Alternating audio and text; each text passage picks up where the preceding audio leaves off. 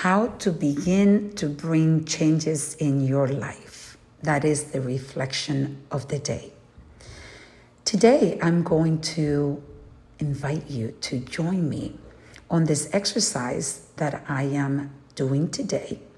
And the exercise is looking at the 5 pillars of my life and what is working and what's not working. I'm going to be making a list of the things that are working and making sure that I'm protecting that.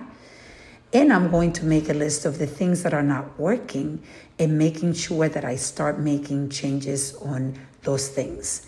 I'm going to choose the pillar of my life that I want to concentrate on and start the process of daily deposits into those changes.